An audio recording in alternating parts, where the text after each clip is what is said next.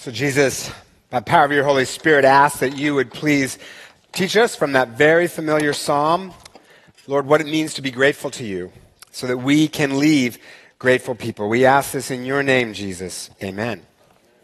Well, I want to say hello to 11 o'clock service and middle schoolers and high schoolers there. Hello to all of you. Happy about to be Thanksgiving. Thanks for being here. The Lord is my shepherd. I shall not want. But I do. I want so many things. I want to be successful. I want to go to Rome. I want to live here for the rest of my life. I always want cookies. I want people to like me. I want more hair. And all of that wanting leads to stress and worry and fear, because what if I don't get what I want? Or what if I do get what I want and lose it? So between now and Christmas, we are going to be taking a deep dive into Psalm 23, which is a psalm about deep, lasting joy in all circumstances, no matter what we face. Joy no matter what we face. And today I just want to focus on that very first line. The Lord is my shepherd, I shall not want. Because I'm guessing that, like me, y'all want some stuff. Right? Because all of us at some point feel like we're lacking something that we want. We think, I lack the grades I want. I lack the friends I want, the title I want, the income I want, the body I want.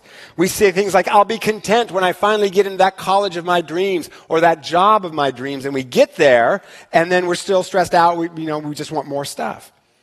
I remember back when I was a college pastor, one of my students got engaged. And when he got engaged, he said, now all my problems are over.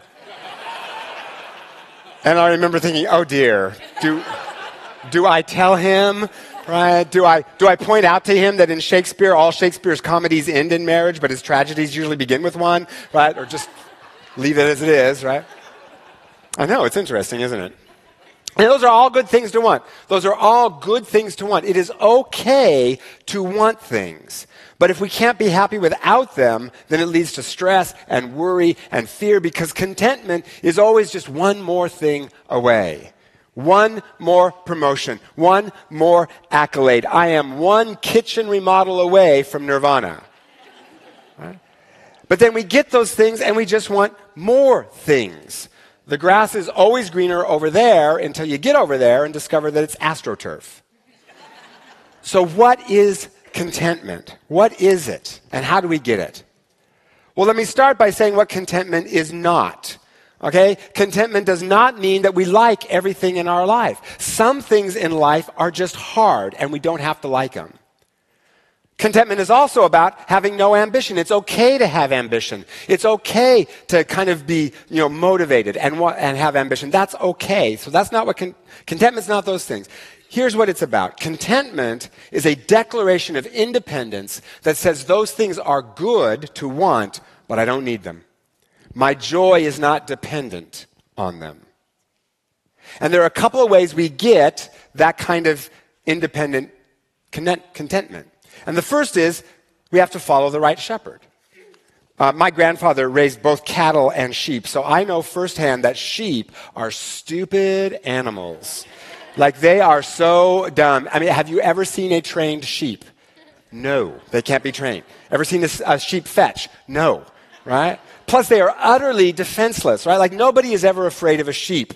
You never hear someone say, eek, a sheep, run for your lives, right? Which means that they need a shepherd, right? Like we do. They need a shepherd, and the quality of a sheep's life will depend on the quality of the shepherd.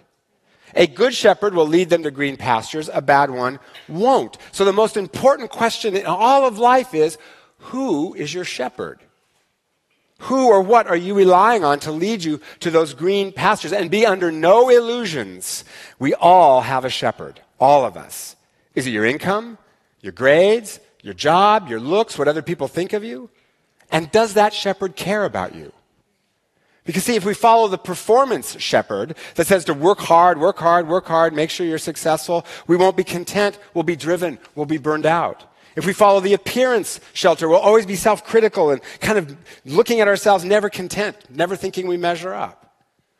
What do you worry about having or not having? That's your shepherd. So when we're not content, a great question to ask is, who or what, other than Jesus, am I relying on for my joy. One of the ways you can translate this first line is, the Lord is my shepherd, I lack nothing I need. Contentment is knowing that no matter what problem I face or what opportunity I face, Jesus will supply what I need. It may be hard. We may be pressed in, but not crushed, overwhelmed, but not defeated, down, but not out, because we have a shepherd who will supply all that we need. Maybe not want, but need. You know, the other thing about sheep is they are very nervous creatures. They're afraid of everything, jittery, nervous all the time. Kind of describes me sometimes, right? But when they see the shepherd, they calm down. There could be a wolf 5 feet away, but if they see the shepherd, they remain calm.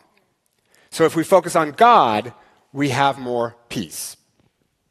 Second, contentment is not having everything you want. It's realizing the value of what you already have. And there's always something to be grateful for. You know, one quick look at celebrities who have all the money, all the fame, everything you could want, everything in the world, right? And they're miserable, proves that contentment is not about getting everything we want. You get into the college you want and you're still stressed out. You get the accolade you want, but immediately the thought is, well, what if I don't succeed the next time? And contentment is not getting everything you want. It's realizing the value of what you already have. And there's always at least one thing in life that is good. Always something in life that is good, no matter how hard things are. I saw an Instagram post by a guy who said that he was facing a lot of financial problems, a lot of pressure and problems at work, super stressed out. He went to his son's cross-country meet. And he started to think back when he was in high school and he ran cross country, and he said, I involuntarily said a prayer of thanksgiving. Thank you, God, that I never have to run cross country again. Because he hated it.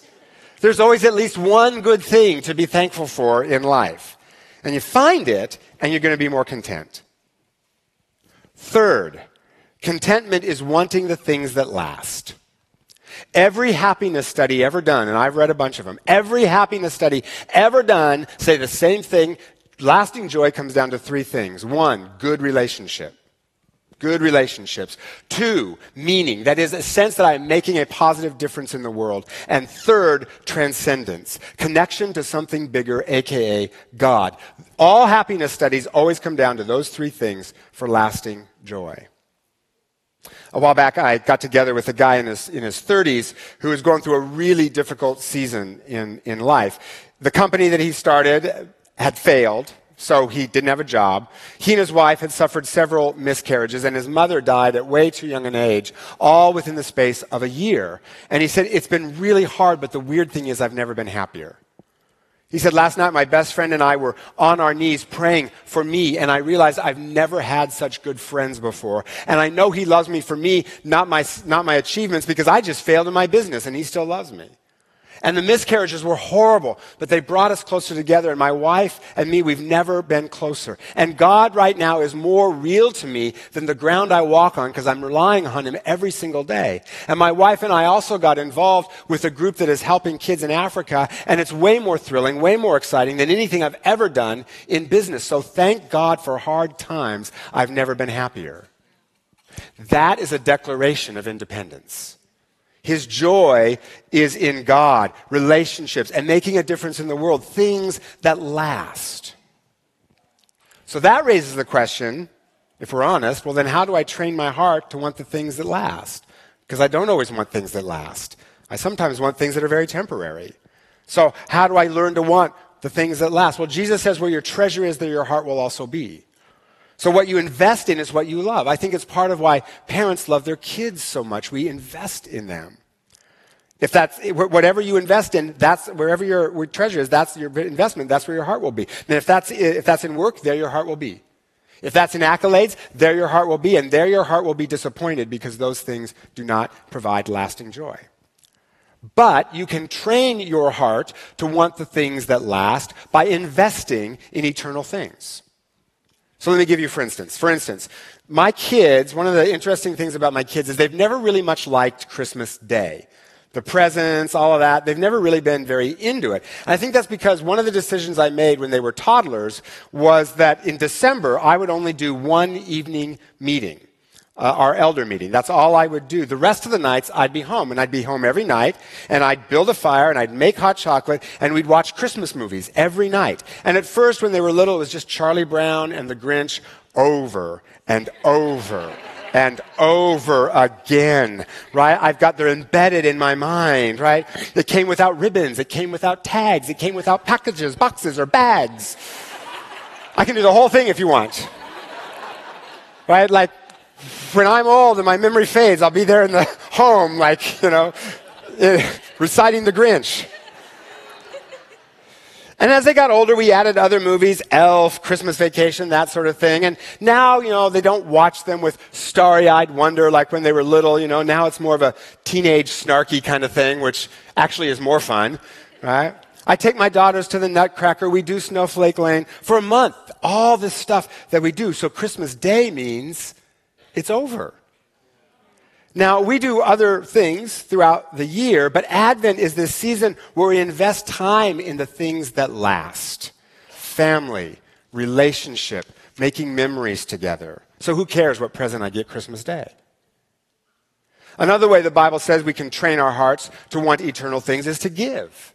Old Testament says 10% to the worshiping community you're a part of to support the work of that church. The New Testament says giving should be sacrificial, which means for Christina and me, 10% is not nearly enough. So we give 10% to this church and over and above that to other Christian causes that we believe in. And it does three things. One, you see God provide sometimes miraculously.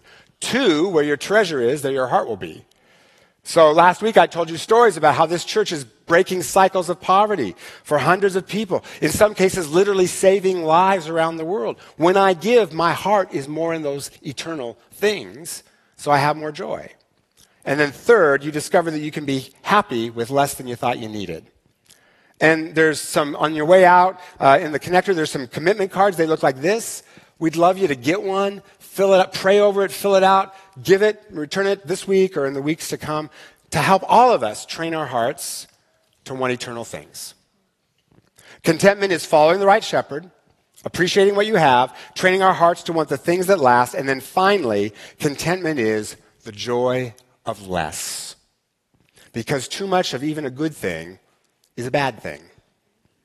Back when our kids were toddlers, I remember once we took them to the beach for a couple of days. And the first day at the beach, we just packed with all kinds of activities, right? But by that night, my daughter, who was about 3 at the time, was exhausted and just lost it as only a 3-year-old can lose it, right? And she started crying and running around in a circle crying. And she said, I'm freaking out. Somebody put me to bed. Okay, it really makes you feel like a bad parent when your 3-year-old has to give you parenting advice. They're like, wow, we really suck, right? Like the 3-year-old is self-parenting, right? She'd had a full day of really good things. There were just too many of them, which describes probably most of our lives. Lots of entertainment options, food options, information, material comforts, toys, good things, but too many of them, right? And so, and sometimes we freak out, and so someone has to put us to bed.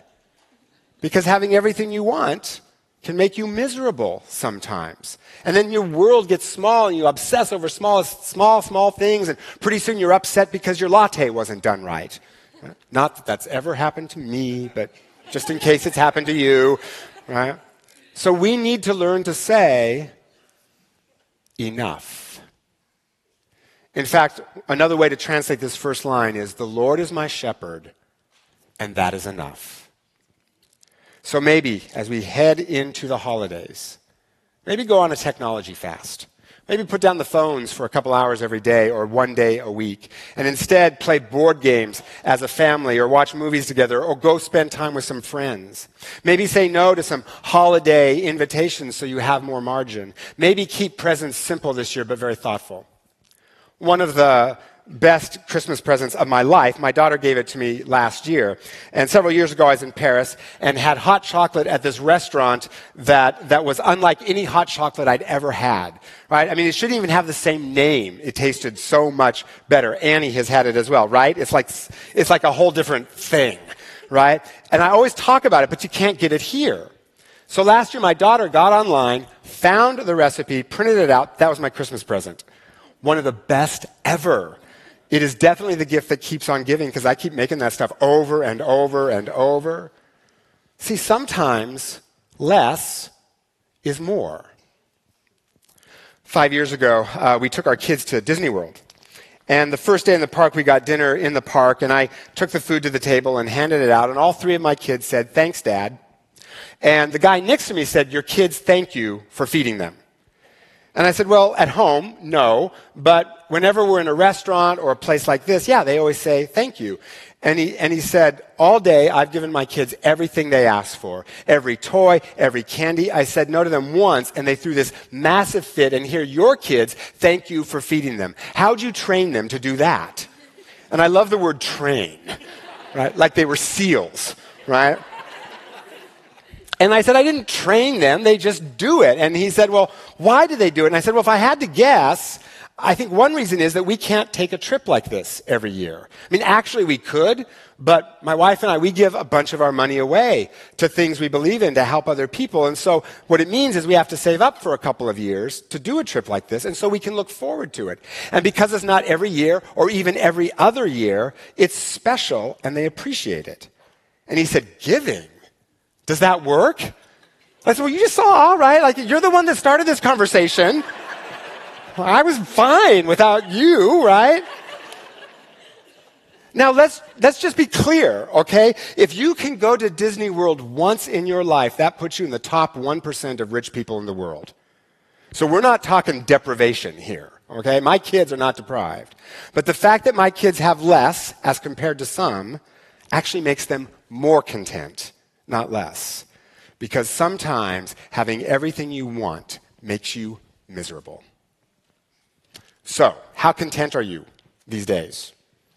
And how can you thank God for the good things this week as we go into Thanksgiving, for the good things you do have, and invest in things that last, and experience the joy of less, and most importantly, follow the right shepherd rather than all those other shepherds in your life? Because ultimately what this psalm points to is Jesus, who says, "I am the good shepherd who lays down his life for his sheep." And when Jesus said that, everyone who heard it would immediately have thought of Psalm 23, which means we don't have just any old shepherd. The Lord, Jesus, is my shepherd. So my confidence, my hope, my joy is in him who died for me. Doesn't that mean he will give me what I need? Which means when I am close to him, I don't need more money. I don't need more accolades. I don't need more titles. I don't need a more prestigious college, more of this, more of that. I don't need those things because the Lord, not any old Lord, but the Lord who conquered even death, the Lord, Jesus, he is my shepherd, and that is enough. Amen. So Jesus, thank you that you are more than enough, that you give us what we need. And Jesus, we live in a world that always says more. So Jesus, teach us the joy of less and help us to hang on to you with both hands so that we can know your joy. And Lord, we will be grateful people, and we will sing your praises. We pray this in your name, Jesus. Amen.